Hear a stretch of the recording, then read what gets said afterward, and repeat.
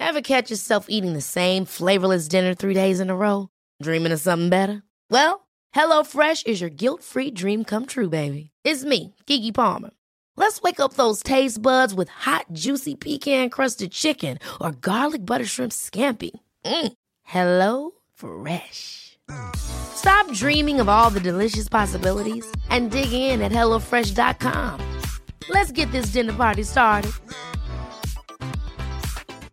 Hey, I'm Ryan Reynolds. Recently, I asked Mint Mobile's legal team if big wireless companies are allowed to raise prices due to inflation. They said yes. And then when I asked if raising prices technically violates those onerous 2-year contracts, they said, "What the f*** are you talking about, you insane Hollywood ass?" So to recap, we're cutting the price of Mint Unlimited from $30 a month to just $15 a month. Give it a try at mintmobile.com/switch. $45 up front for 3 months plus taxes and fees. Promo rate for new customers for limited time. Unlimited more than 40 gigabytes per month. Slows full terms at mintmobile.com.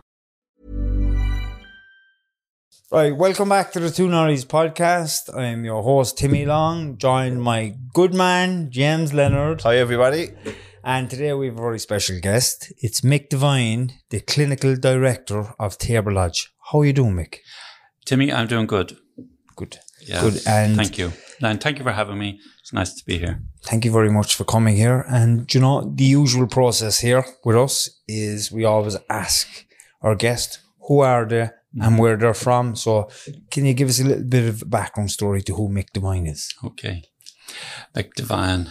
I'm from a small village in the North County Dublin called Lusk. I was born there in the early 60s, lived in the village. Our house was right on the square. And a real feature of Lusk is a round tower that dates back to the 10th century. And that our back garden backed onto the graveyard where the round tower was. So the round tower loomed large in my background. It was a small village, you know. There was 12 of us in the class in school. I'm one of 5 kids, middle of 5 kids. So we lived in that house. There was 8 of us lived in a small house, 3-bedroomed house. Would the village have been a bit like Rush? Yes, it was next door to Rush. Yeah, that's where my ancestors are from. Is that right? Yeah, so my grandfather was from Rush. Yes. Half of me is a dub.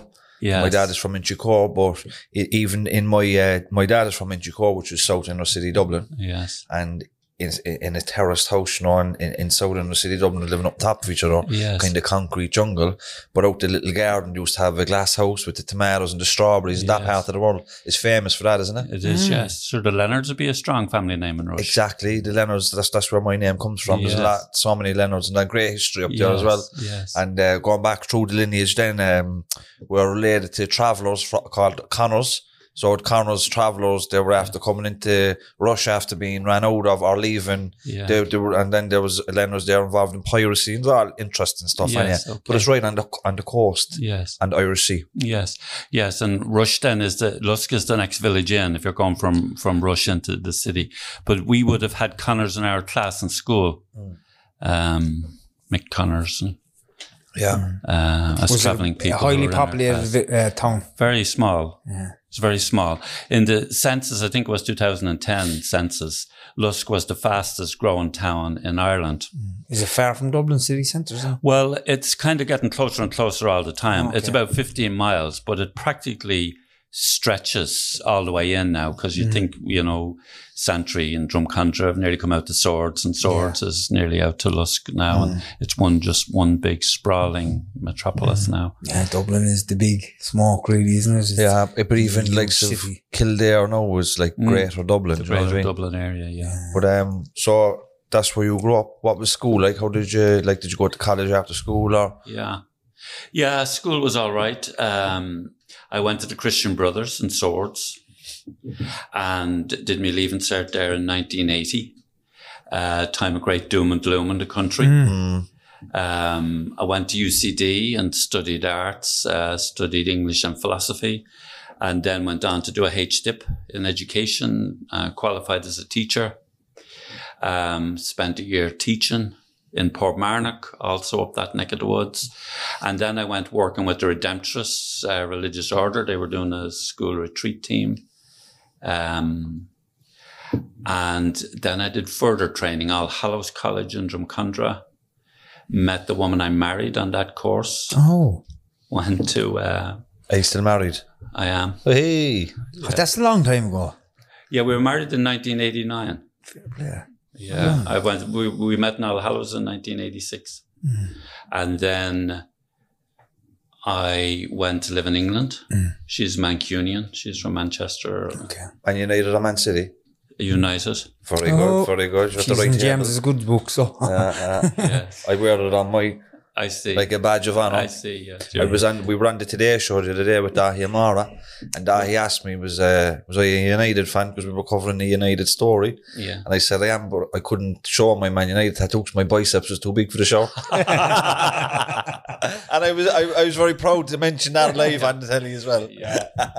But his biceps looked very small next to mine. Then. I always feel fit and strong until I stand next to Timmy for a photo. Okay, well, I won't take my biceps out now in case you start feeling. But so did you go and watch Man United? Was that a thing? Would you be back and forth to England? Yeah. No, I was actually a Leeds fan. I might as well come clean. My dad is a Leeds fan. Yeah, well, that was the they were the 1970s. Team, the Don Revie team. The back Don in the Revie day. team, My brother yeah. Keith is a Leeds fan. Yeah. But it's not like that anymore, so it's not. No, it's not. My son got into Manchester United, so I decided I'd follow along with him then. At least you broke the cycle of trauma anyway. Did, you could even say got into a bit of recovery from But Leeds actually had a great run back in the 90s. Manchester United Leeds days. They were in the semi-final of the Champions League in the early 90s. They were a handy side back then. Dave Gordon O'Leary. Strachan and who But was their centre forward? Even after that, then they had like Harry Kuehl and Viduka up front. Yeah, Viduka was Lee classic. Boyer, Ian Hart at left back. Yeah, that was a strong. Yeah. And what was your man's name? He was The goalkeeper Lee Paul Bowyer Robbins. in Lee midfield. Boyer, he was brilliant. Tough cookie. Dominic Matteo. Yeah. They were in the semi-final of the Champions League with that David team. O'Leary was the manager. Wasn't Who was was, their goalkeeper again? He was Paul Robinson. Yeah, good keeper as well. Yeah. Who was the centre half?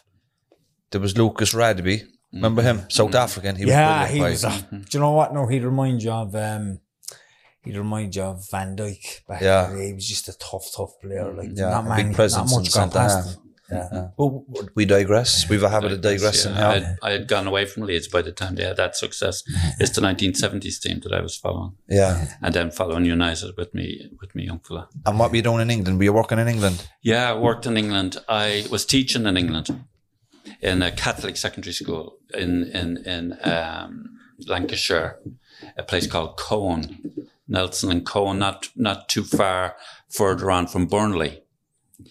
I started there in 1990 and I trained as a counsellor there actually in Manchester University, and I had a deal with the head teacher that I would offer a counselling service to the school in return for him paying the fees for the counselling. So that worked out.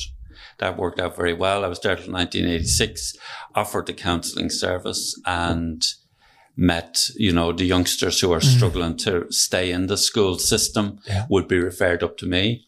And they were delighted to not be in the class and to be coming up for a bit of counselling, and everyone else was thinking, what's going on here? This doesn't seem fair. And because I was hired as a teacher and the other teachers were down in the classroom with 30 lads and I was up in the counselling room with one fella. So they were thinking so we worked away at it for 5 or 6 years and kind of integrated the counselling service into I was using it to get hours as well and get me accreditation as a counsellor. And I did a bit of volunteer work with what was called the Alcohol Information Centre in Preston. I was living in Preston and they had alcohol information centres, which were free drop-in services for people with alcohol problems. And I cut my teeth there as a counsellor, really working with people who had alcohol problems. And it was an outpatient counselling service. People would come once a week and we'd make a plan and see, could we help manage the drinking or reduce the drinking or try and solve some of the problems that were leading to the drinking. Were you always drawn to that type of work, or did you think that the teaching kids ran its course and you were looking for something different? I wasn't always attracted to the addiction counselling. That I wasn't always attracted to that, but I knew soon after teaching started, that it wasn't going to be my career, that I wasn't going to be doing it till I was 65. Yeah. I knew that wasn't going to be the case. I kind of got attracted into the addiction field accidentally in one way. And then when I actually got into the field, I realized, sure, there's piles of addiction in my family and it was the place for me to be, really. But we were living over in Preston. We had our second child and we decided we really wanted them to grow up in Ireland. So we wanted to come home. And at that time, the drugs task forces were starting and the addiction counselling was becoming known as a thing. And the heroin problem in Dublin was really kicking off. And the Department of Health were seeing addiction counselling might really be a way of responding to the growing addiction problem. So every time you looked in the paper, they were looking for addiction counsellors, either in the Eastern Health Board, as it was called at the time, or down in Cork and Kerry. So I came over and did a few interviews. I was interviewed in Arbour House. We're talking mid-1990s? 1996. Yeah, we moved back on Halloween, the 31st of October, 1996. It's my birthday. Is that right? I was born on 31st of October, 1985. Okay. So just an outside note. No, that's important. That's an important piece of information. And do you know who else? When your birthday. Do you know who else is born on the same day? Seems we're on Man United, like Dennis Irwin and Marcus Rashford. Is that right? Really? 3 United legends. All right, but back to me. But so so just to put it in a bit of context, around 1996, you had the Rabbit Report, which was Pat Rabbit, which was a report into drug use. Yeah. And in that report, it found that the heroin problem in Ireland was confined to 6 or 7 areas in Dublin and in North Cork City. And the government, then there was Veronica Guerin was murdered in 1996. Concerned Parents Against Drugs was marching on the streets, vigilante gangs. Right. And it was like the government had to come up with a way of combating drug use that wasn't just criminalisation. So it was looking at addressing poverty and social exclusion. So the drugs task forces were set up, Garda Youth Diversion projects and all these other things. And this is where you come in. Yeah. So there was 12 drugs task forces set up in Dublin and 1 set up in Cork. Yeah. And I was just coming in at the start of that. I was interviewed in Arbour House and I was on a panel, and then we moved over to Ireland. My wife's family is from Derrynane in Kerry. Down by that place well. Pardon? I know that place well. Do you know? Yeah. Yeah, that's where her mother was from. Beautiful so we place. went there when we arrived over in Ireland, and then moved from there into Cork and living now out by Bandon. And then a post came up. The woman who started Tabor Lodge was interviewing me the day I was interviewed for Arbour House.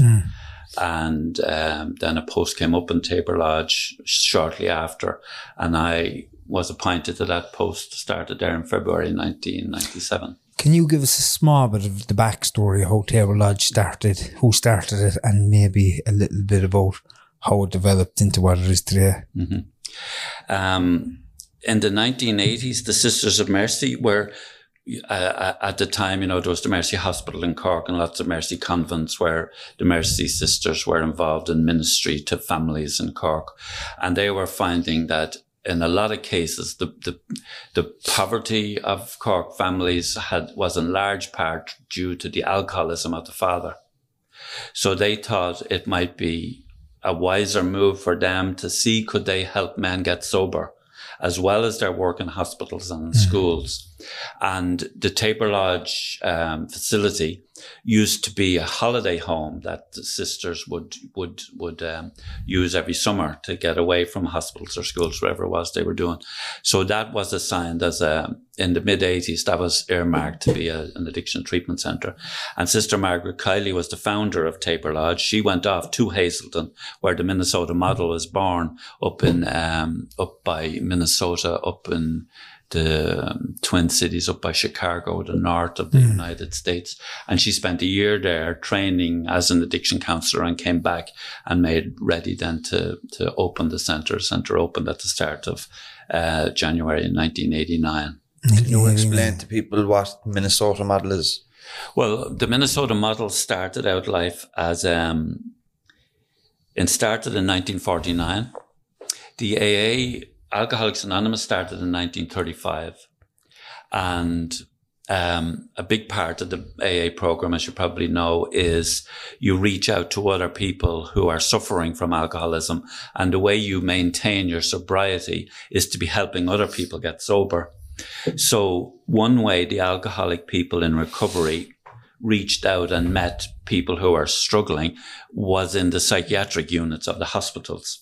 So they might visit the hospital and ask the staff, could they take someone out to a local meeting and have them back by 10 o'clock, 11 o'clock, whatever it was. And as time went on, the staff of the hospitals realized that in some cases, when these 12-step guys came to take someone out and brought them back, the revolving door mechanism stopped for some of these guys, and they didn't show up again to be dried out. So they started wondering what's going on in the AA rooms that seems to be working. And then they got together in Hazelden, the mental health professionals and the people in recovery got together to see, could we put a program together that had the best of the psychological knowledge at the time, plus whatever it was happening in the 12-step rooms, and devise a program that you could systematically invite addicted people into to be resident in for a 4-week period to see if it would help them dry out, get a bit of distance from the whole crisis of their addiction, start reflecting on what is addiction, how is addiction active in me, and what can I do about it, using the 12 steps as a guideline. And the 12 steps are an excellent guideline, I would believe, in managing addiction. Yeah. And so they set up a program, and, it grew from there. Did I hear that the 28-day piece came from the fact that in America, when they were starting it out, the insurance companies would only cover people for a period of 8 weeks. Yes, for 4 weeks. Yeah. For 4 weeks. It's a 4-week program, yeah. So, and then that was exported, and that's what we have in Tabor Lodge. That's what we have in Tabor Lodge, and in other centres in around Ireland as well.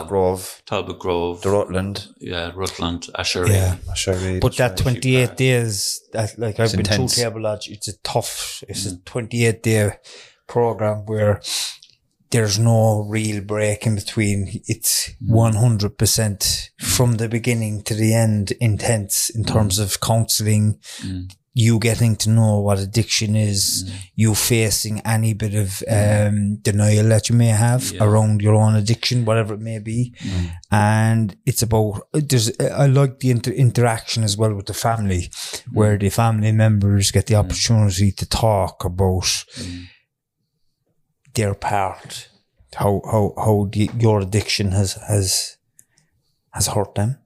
Because when somebody is clear and their mind isn't as fogged up as it is before they come into Tabor Lodge, they can't really see that.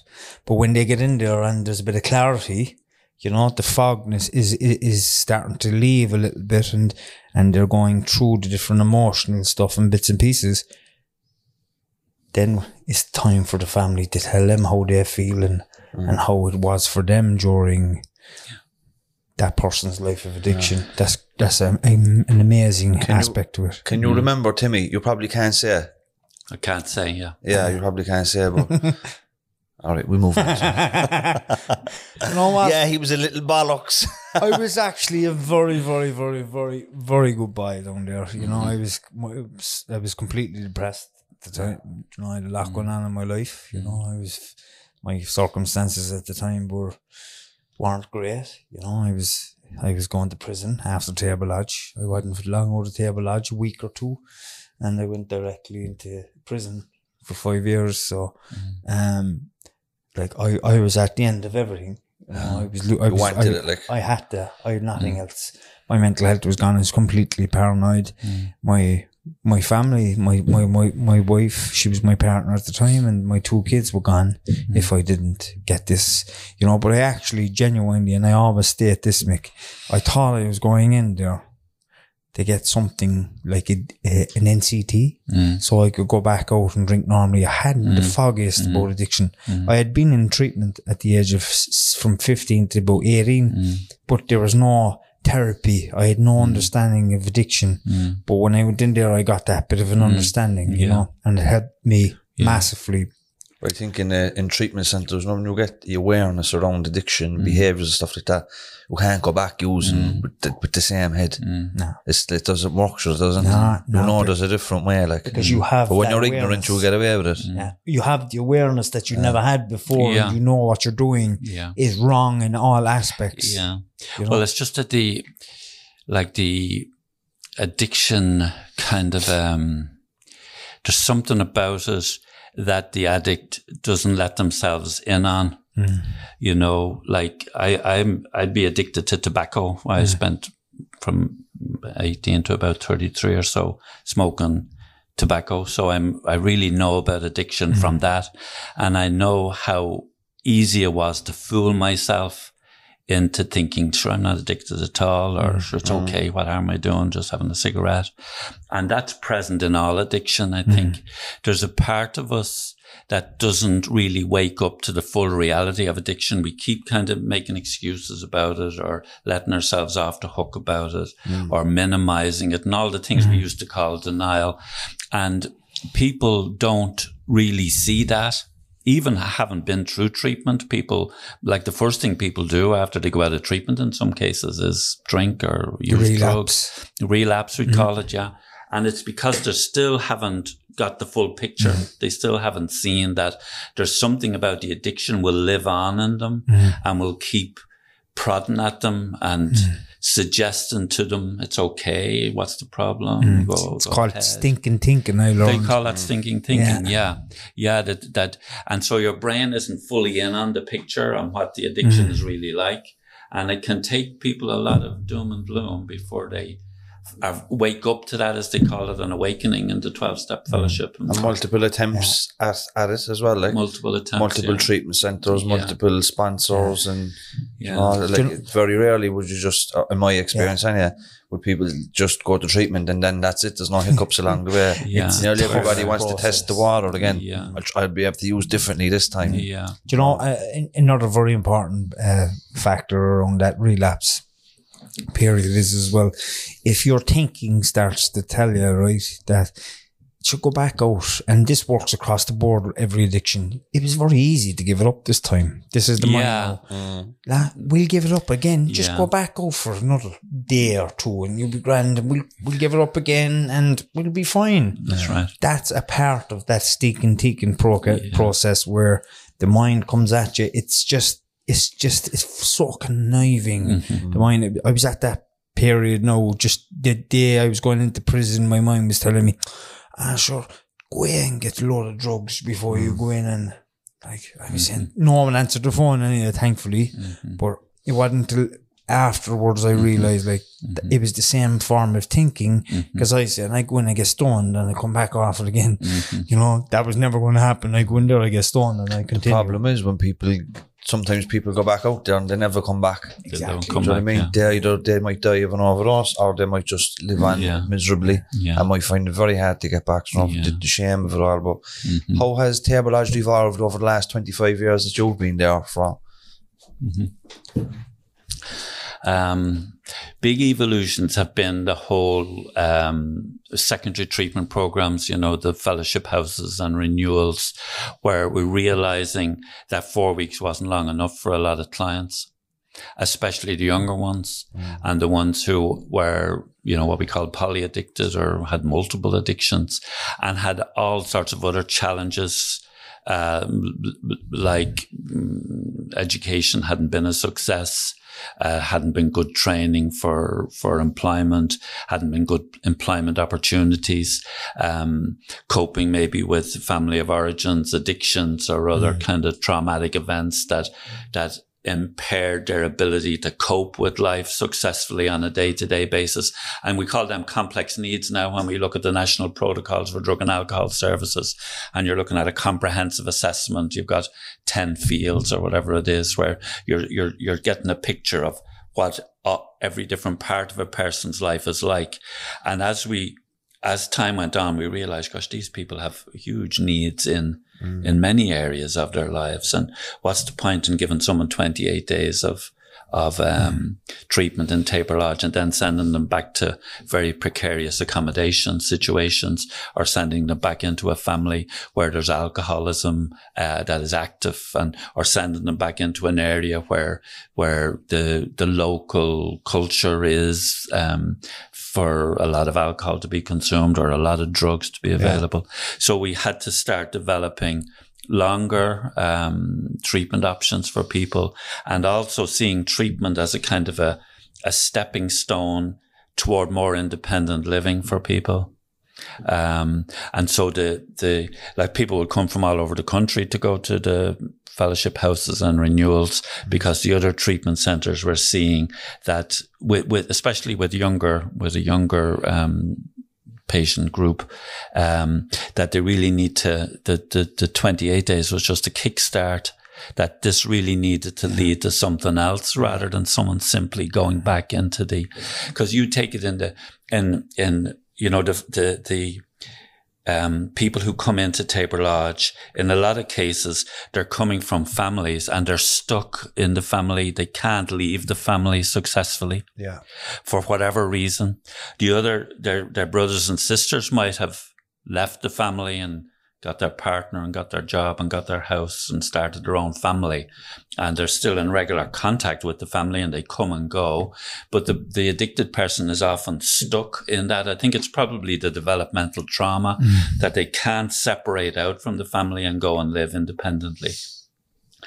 And from that, we decided to develop the extended secondary treatment programs. And then we have 3 houses in Cork where people can go for what we call supported living. And so there's a series of stepping stones from people moving from being stuck toward maybe having returned to education or having got a training program, or moving toward getting their own accommodation. And just that whole, it's a kind of a comprehensive recovery program that people get going for themselves and their lives. And hopefully from that, then they can move back and forward in and out of the family in the same way that all their siblings do. And that's what we call recovery, I guess. I like that, Perry. I like the secondary treatment option as well.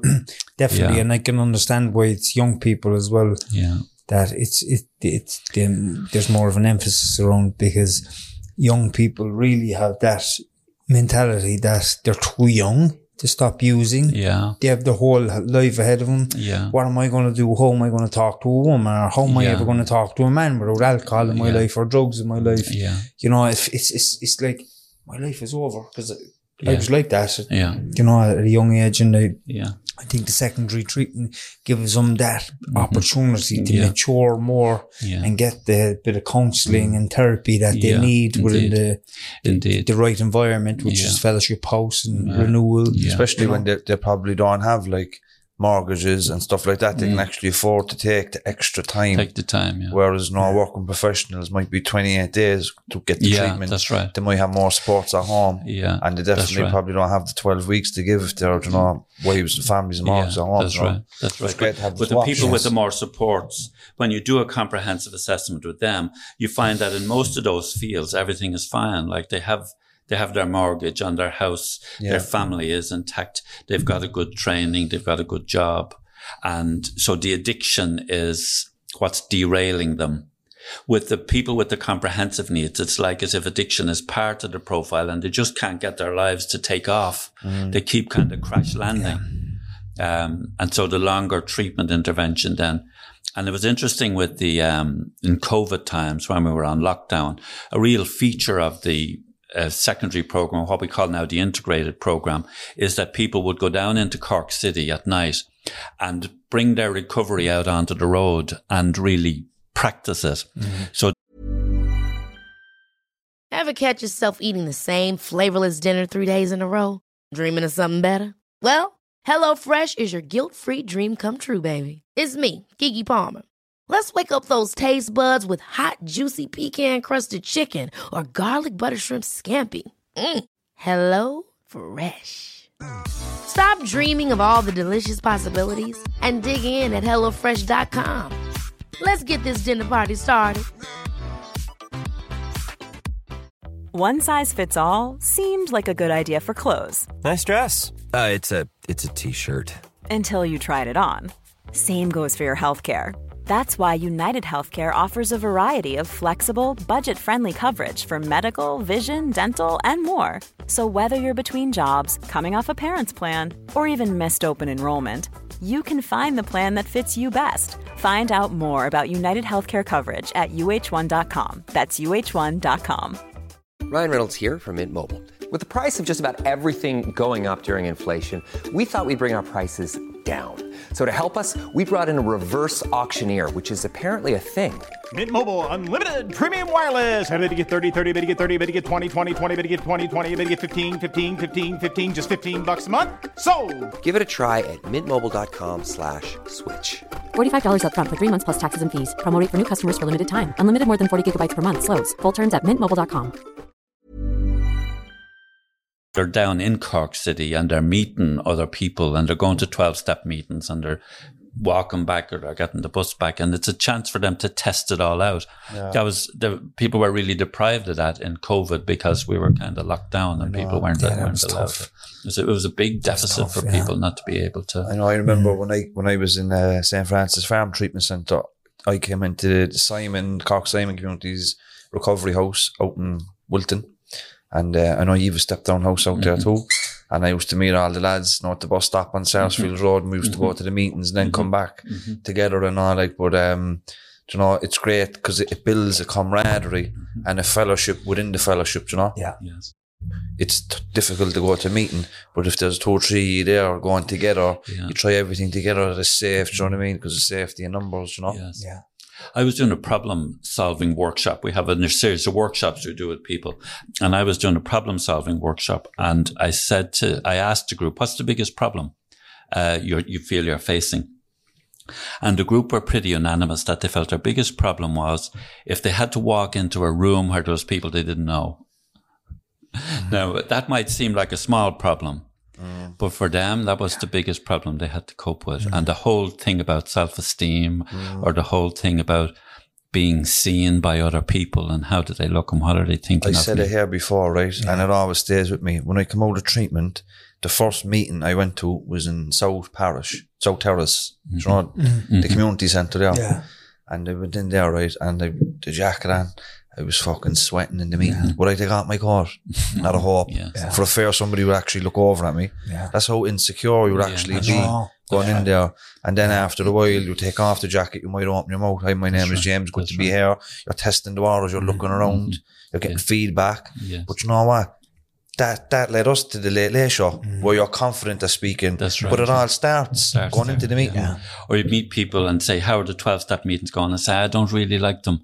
And you find out then that they aren't talking at the meeting and they're thinking they're going to get something just from listening to what other people are saying. But the whole thing kind of kicks off when you find your own voice in it and you're 100%. Able to talk about what's going on for you and who are you. And then when you start getting, good feedback and well done and keep coming back, and but you start taking the risk, isn't it? It's taking the risk. It's the huge thing. It's stepping out of your comfort zone and feeling like you've conquered something. In spite of yourself, you open your mouth and you're after getting great feedback, and then it allows others to see that. Like, let's say if I was in a meeting, I look over at Timmy. And he never speaks in the meeting. I'm not going to really approach him after the meeting because he'll be closed off, If Timmy opens a meeting, then I go over and it's an opportunity then for me to give you feedback. Maybe go for a cup of coffee, build networks and relations, That's right. You have to, even if you just open your mouth, hi, my name is James, good to be here, I leave it at that. Right. The next time you might say another 2 words. Before you know it, you're chairing it, you're doing getting involved in the fellowship and stuff. I've a question around... since COVID, I know you must have been bombarded by people to get assessed, but do you see a massive rise within addiction across the board since COVID because people were locked in their houses and the boredom factor kicked in and people were left with their mind? Because when people are kept busy, they're not drinking as much, they're not using as much, not gambling as much, amongst other things. Has it multiplied since COVID. We're now providing residential treatment at 2 settings, one in Tabor Lodge and one in Fellowship House. Fellowship House is what we call an integrated program, and that has 12 beds, and we're targeting toward younger people with the more complex needs. The demand for that service has gone up through the roof in the last 12 months. Okay.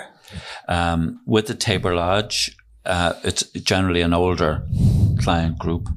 And we'd get a lot of calls from people who had been in isolation. And, they couldn't get visits from their grown-up kids or their grandkids. And that was very challenging for people. I can imagine, yeah. And you could see the drink problem growing gradually, where there's so much time in their hands, or it's been a long day and they think, I'll just have a drink. And we heard lots of stories of people saying that got to the point where they just didn't know how to stop drinking. That's when they reached out to us for help. They just couldn't stop drinking. They couldn't understand why they can't just.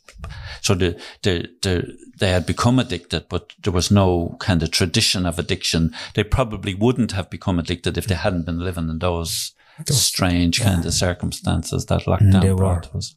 And if somebody's listening to this right now, Mick, what are the procedures for somebody to get treatment within the Tabor Lodge and Fellowship House?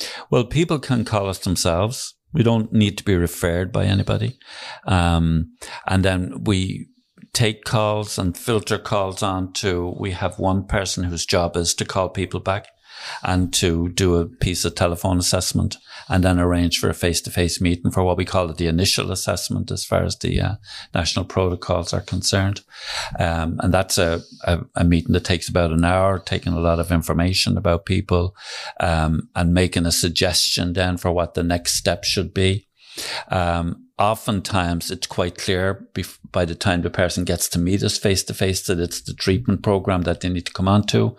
So as a result of that meeting, we would suggest that they do come in for treatment, and we'd have what we call a pre-treatment plan that people would go away and try, maybe see their doctor, maybe try 12-step meetings, maybe try and cut down on their substance, and just to start their own learning process about what are they suggesting that I do, and what are they saying is the matter with me, and what sense does that make to me? And then people start their own assessment, and then that'd lead to an admission into the Tabor Lodge or the Tabor Fellowship unit. But if someone made a call this evening, the chances are we'd see them before this day next week, and that they could be in treatment the same day the following week. So it's not a very long waiting time. No, and where does the pre-treatment process come in then? Well, pre-treatment is something we stopped doing in COVID, and it's become very clear that it's something we need to start doing again. Because, like you mentioned about what it's like when people land in treatment and how intense it is from beginning to end. So that's very demanding for people. I actually done the pre-treatment process myself. Did you? Yeah, I'd done it for about 3 or 4 weeks. Yeah. And what I found from doing that was I found the people that really wanted to get recovery into their lives stayed there. That's it, because while I was there was a number of people in the group, and I could see straight away the ones that really, really wanted it, including myself. I had been to my doctor now and all at this stage. I was seeing a counsellor in the week. Okay, I was going to trying to get the meetings. Yes. I was going through that period that, I'm not going to the meetings at all. They're not for me. Do you know? Do you know that mentality around the AA and DNA? Yeah. I had that because that stigma around AA was, I'm not an alcoholic. Yeah. So my views of an alcoholic were somebody who was on the street with a bottle of wine. Yeah. That's how it was. I was brought up around, but all that changed when I went into Tabor Lodge and I went to pre-treatment. I started understanding that because I'm not drinking 7 days a week doesn't mean I'm not an alcoholic. Yeah. I'm an alcoholic because of what I done and drink, because I couldn't stop, and I went on a binge for a week, 2 weeks, 3 weeks, stopped for a month, stopped for 2 months. But my life was chaotic at any of those points. My life could have been ended at any time. I started up a pre-treatment group in Coolmine. Well, I took what they did in Coolmine in Dublin and brought it to Cork. We call it pre-entry group. But we soon realised that it's not just Coolmine. So in that group in Cork City, we have people that go into Tabor Fellowship, Ashiree, it doesn't matter where they're going, but you have to get people used to sitting in a group talking about addiction and their feelings and what's going on from them, because that essentially is what residential treatment is. So if people are interested in that, look, they can contact G and signpost people as well. There's also funding options available. I know people will think that Tabor Lodge is very expensive, and it can be, but there's funding options available for everybody, whether you have a medical card or health insurance or whatever. So that shouldn't be a barrier either. And if they can contact you anyway to be signposted, all that stuff. But something that is working really well between both of our organisations is the case management piece, where if I'm working with somebody and for the community side of it, I can refer them into yourselves, and they do the residential, then I link in with them when they're in there, and then when they're getting out, they link back in with me, and I support them then through the recovery process, you know? And that seems to be working really well, doesn't it? Yeah. Yeah. The whole emphasis on the care plan and the shared care plan, that it's not just one agency's care plan.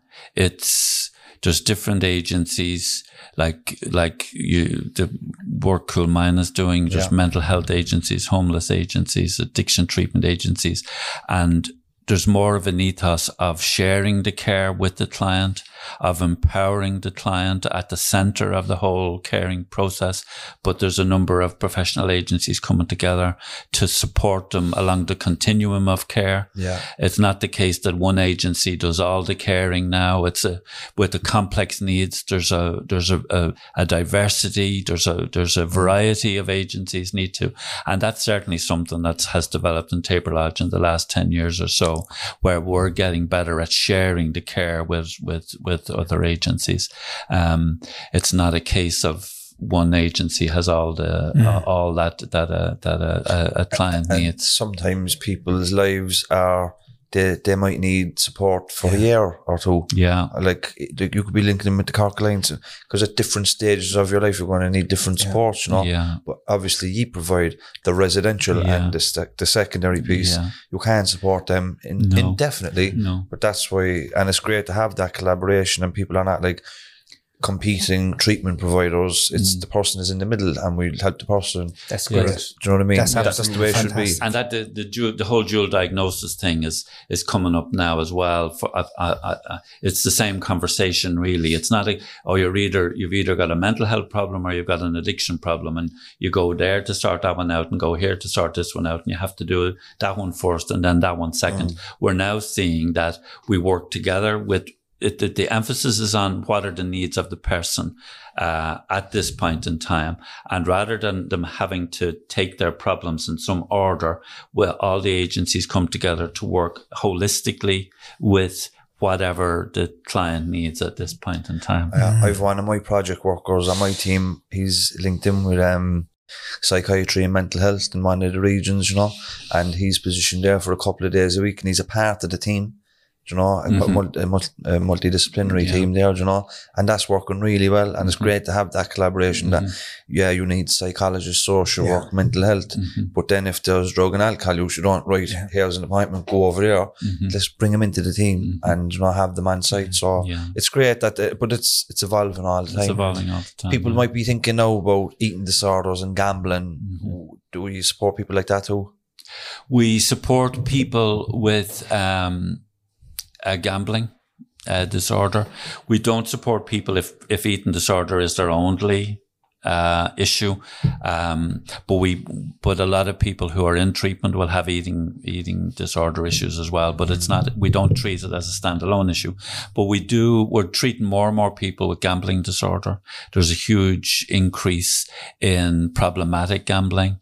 A lot of our cocaine addicts who are running up running up big bills and getting a lot of intimidation. That's a huge problem at the moment, isn't it? Huge problem at the moment, yeah. Like there's a lot of it up on the north side as well, where we're from.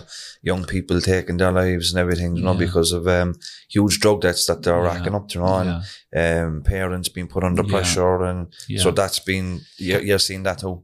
Well, our family program, as usual, it's a frequent conversation in our family program where families come in. Now they're after getting their family member into treatment. They love them to bits, but they've got these guys coming to the door threatening to hurt children or threatening to damage property if they don't come up with a sum of money that seems to have been plucked out of the air. And if that's paid, they'd be back the next night for another sum of money. And the stress that those families are under is quite incredible. And then they're caught in the buy-in that this is all because of this guy who's in Tabor Lodge. This trouble that this guy's after bringing in. So it's such a conflict for the family. And that must be so difficult as well for the person that's in treatment. Huge. Because they're worried about their family member at home and they can't really focus on the therapy side of it. Yeah. Because their head is on. Full of fear. Yeah. Yeah. Full of fear. And also they just have themselves written off for the problems they're after causing for their families. And then we'd say to them, why don't you invite your family to come down? And think, Jesus, I've put them through enough. I've caused enough trouble. I can't even ask them to do another thing for me. Usually the family are just waiting for the opportunity to come and help, just like you were talking about earlier. Is that becoming more and more frequent? And as younger and younger people are getting into these debts? Yes. It is. And that's where gambling comes in too, because a lot of them think where's the easiest way to make a lot of money? You know, if you back a winner at 10-1 and the 230 at Nace, your 100 euros become €1,000 and people get seduced into that. And then before you know it, the whole addiction process is starting to play out with regard to the gambling too. And the whole denial about the gambling being a problem as well. What about crack cocaine? Yes. So I know in other residential treatments, the profile of the client has moved from a kind of a placid heroin user to more crack cocaine, and that has led to more incidences of aggression and conflict within the treatment centre. Have you seen that too? Within the treatment centre? Yeah, like as people are coming off the crack cocaine, tend to be more volatile than people that would have been coming off heroin. Yeah, it's totally different. Yeah, the heroin addict is easy to work with from that point of view. The cocaine and the crack, it's people getting very aggressive and very energized. And we like people to be drug free when they when they're admitted. So we would get it'd be, as the economy recovered and young men were picking up work and getting money and getting into cocaine and running up debts, we did find that was a feature of life for a period. And then the family had asked them to leave. Like there might be a married young man in his early 30s with small kids, and the wife saw there was no option but to, because of how crazy it got with cocaine. And then if a guy had gotten into business for himself and was being successful in business and the business was growing, to keep up with the demands and the pace of it all and meeting people's orders and customers' demands, started using cocaine, and then that spiraled out of control and run into debts. And then the family just feel there's no option here but to ask a guy to leave. That kind of profile was frequent at Tabor Lodge. You raised a good point there about you need people to be relatively stable before you'll take them in. Yeah. But that brings up the point of a lack of a detox facility in Cork. It's a huge problem for us, isn't it? Yeah. Like we're always referring people into Leinster. You know, so do you foresee detox facility coming to Cork anytime soon? Or? Yeah, I believe there is one planned for Cork. I think the HSE have plans to provide detox beds in Cork. Excellent. It is good, yeah, it is, and it is essential because it's often the hardest part of the treatment journey. Yeah. Is that initial stabilization, that staying safe as you wean off, as you start to stop. That's and it's definitely under resourced. Like Tabor and Fellowship are not alone in terms of they want a level of stability. Every treatment centre in Ireland wants that. Yes. Even the ones that do provide detox, they still want your analysis to say you're only taking what you're prescribed, you know. Yes. So you still have to be off the other drugs, but you know, like there's some measure of stabilisation needed before sometimes treatment. It's very difficult. It's very difficult. And a big problem that I see at the moment in drug and alcohol services is street benzodiazepines. So you have people that are taking benzodiazepines but they're not prescribed them. So the GP won't give them a detox because they're not supposed to be in them in the first place. They can't give a clear urine because they're taking these and they stay in the system for so long, and then they're stuck in limbo between they can't give clear urinalysis to get into the treatment centre. They can't get the detox to get into that treatment centre, and that's a very difficult space for them to be in, you know. Whereas before, like, I don't know, there wasn't so much street benzos when I was around. You would get them off the GP, but there's a lot more restrictions on prescribing that stuff now. But the demand is still there, so people go to the internet. Do you know what I mean? It's definitely even more because of the amount of cocaine that's being consumed. You know, it's definitely more. I have a question for you in terms of what's your interpretation, okay, of addiction? Right, mine is this, okay.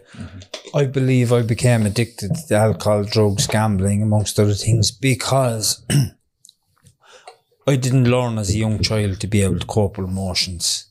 Okay, I went through my life caught up in my mind constantly, caught up in my head, and when I came across substances at the beginning, the head stuff was gone, and my thinking then was consumed about how I was going to use next, where I was going to get the money for it, you know, the life of it. And I was consumed like that for many, many years until my early 30s. Is it quite similar to my understanding to it? Yes, my understanding of addiction would be similar to that. And that I know you've had Gabor Mate on, and, you know, you don't ask, you don't ask why the addiction, you ask why the pain. That's it. That the addiction starts out as the solution to another problem. Mental health. Sometimes it gets across, like some people, they ask what comes first, the addiction or the mental health. I think it's the mental health. The mental health issues are going to be there, but they get worse. Mick mentioned a while ago about developmental trauma.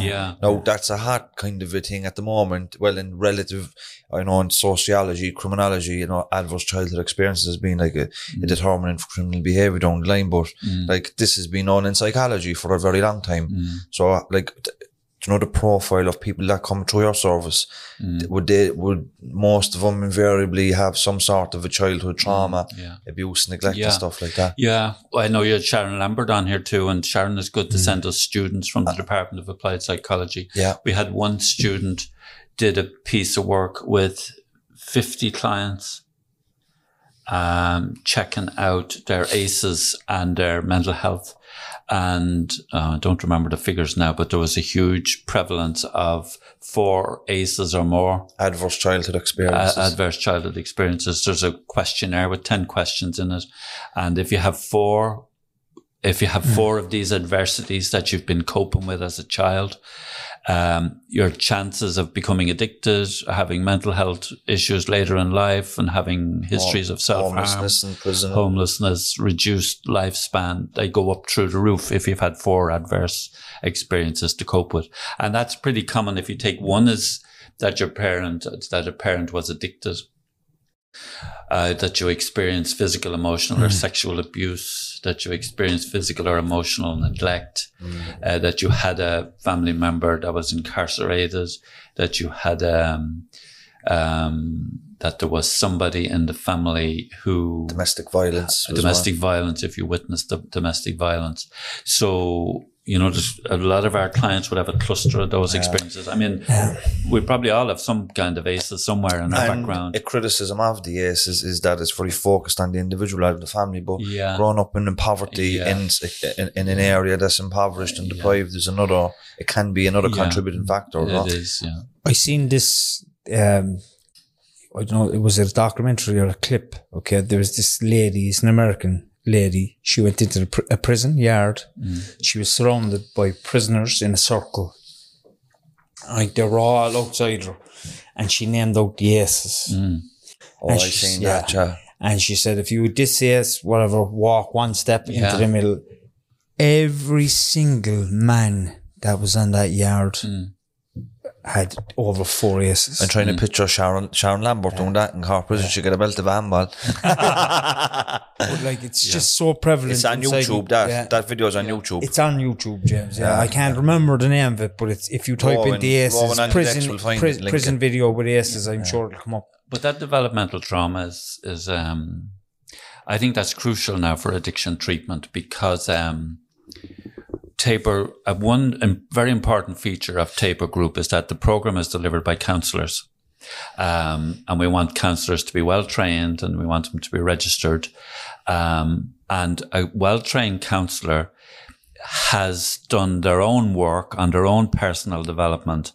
And when they sit with a client who has developmental trauma, the client relaxes more if they know the counsellor has done it isn't even anything that they know. It's just that the counsellor is able to offer more. They can feel it. Yeah, they can relate. This is a safe place. Yeah. And then in the developmental trauma, all happens in the relationship between the child and the parent, let's say, in the vast majority of cases. And so it is the trusted other that has caused the upset or the disturbance. So when the client comes into the addiction treatment and the treatment has been delivered by the addiction counsellor, the client picks up that this person is actually safe for me to start opening up a bit with. Yeah. And that's where, and then even if the relationship goes wrong, like even if there is a rupture in the relationship, the counselor doesn't say, well, I'm finished with you then, if that's the way it's going to be. The counselor is good at repairing the relationship and going back to talk things out, give it another go. And that's just like all good relationships where there's problems and we need to, iron things out and get over things and keep going with the relationship. So I think that's a real important feature of the developmental trauma and the well-trained counsellor. We'd be very strong in Tabor Lodge on our programs being delivered by qualified and registered counsellors. But even in like any job really where you're helping vulnerable people, you need to have your own stuff worked on. I don't know, was it Gabor Mate or Bessel van der Kolk or one of the psychologists we had on you, but they were talking about like, you can't help another person work through their stuff if you're not aware of your own triggers or you have your own baggage, because they'll pick up on it and you won't be able to do it and you'll be triggered in it and they'll lose you then. And that means then their experience with a counsellor then at the beginning wasn't great, and it affects their recovery process as well, because they might want to go back because of that initial experience. And you could have a PhD in psychotherapy. Well, obviously to get to that stage you'll have to do a lot of work, but the point I'm making is you could have a master's and a PhD, but if you don't have your own personal development done, it won't be half as good to you. Indeed. And if the counsellor hasn't done the work, they are stopping the client from bringing in those issues that are going to touch on what the counsellor isn't comfortable with. Yeah, true. And that might not even be verbalized, or it mightn't even be aware of it. Yeah. Or the client even picks up, I can't talk about that with this guy. It's not okay to talk. They just know it. They mightn't even be conscious of it. It just never makes it onto the agenda. Yeah. So I think that's a hugely important feature of addiction treatment, not just in Tabor Group, but going forward. I think if we're going to be working with people with a lot of ACEs and a lot of developmental trauma, then there's an onus on us to become really good at helping people recover from that kind of adversity. We'd Gus Murray here a few weeks ago, and we made this point, like, this is why some people are stopped from graduating and told to go and complete that personal development, because you have to have that stuff in order before you can actually go into the field. That's right. It's a pleasure talking to you, Mick. Okay, I enjoyed yourself. I did, it's fine. The hour flew, Are we done? Yeah, that was I think we covered so much here. So I think a lot of people will get very, very important information from this, and that'd be great. Hopefully enough information to give them the inspiration to move on to that next step, which may be treatment or or maybe pre-treatment or whatever it may be, even walking in the door to their doctor. They mightn't even know what to do, but they'll pick up the phone to you. Yeah. And pick up the phone, you've all the signposts for the different services, you know, all that. Yeah. You're even on social media these days and That's all. right. So you can be contacted very easily. So, Indeed. Great to have you at the table. Okay, thank you very much. Thank you very much. Thanks, and I'm sure we'll touch base again soon. Thank you. God bless. Slán.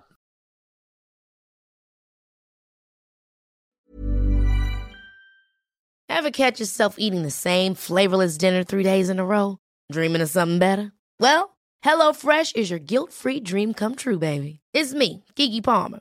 Let's wake up those taste buds with hot, juicy pecan-crusted chicken or garlic butter shrimp scampi. Hello Fresh.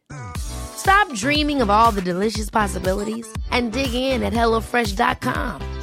Let's get this dinner party started. Hello, this is Danny Pellegrino, host of the Everything Iconic podcast, and I'm here to tell you all about Splash Refresher, because hydration is mandatory, but boring is not. Now, I love my water, but if I don't spice it up, I'm not going to finish what I took out of the fridge. That's why I love my Splash Refresher, which is flavorful, delicious, bright, hydrating, and 0 calories. The wild berry flavor is my fave. No, wait, is the pineapple mango flavor my fave? You know what? All 5 craveable Splash Refresher flavors are my fave because they're so delicious. So get hydrated and enjoy it with Splash Refresher.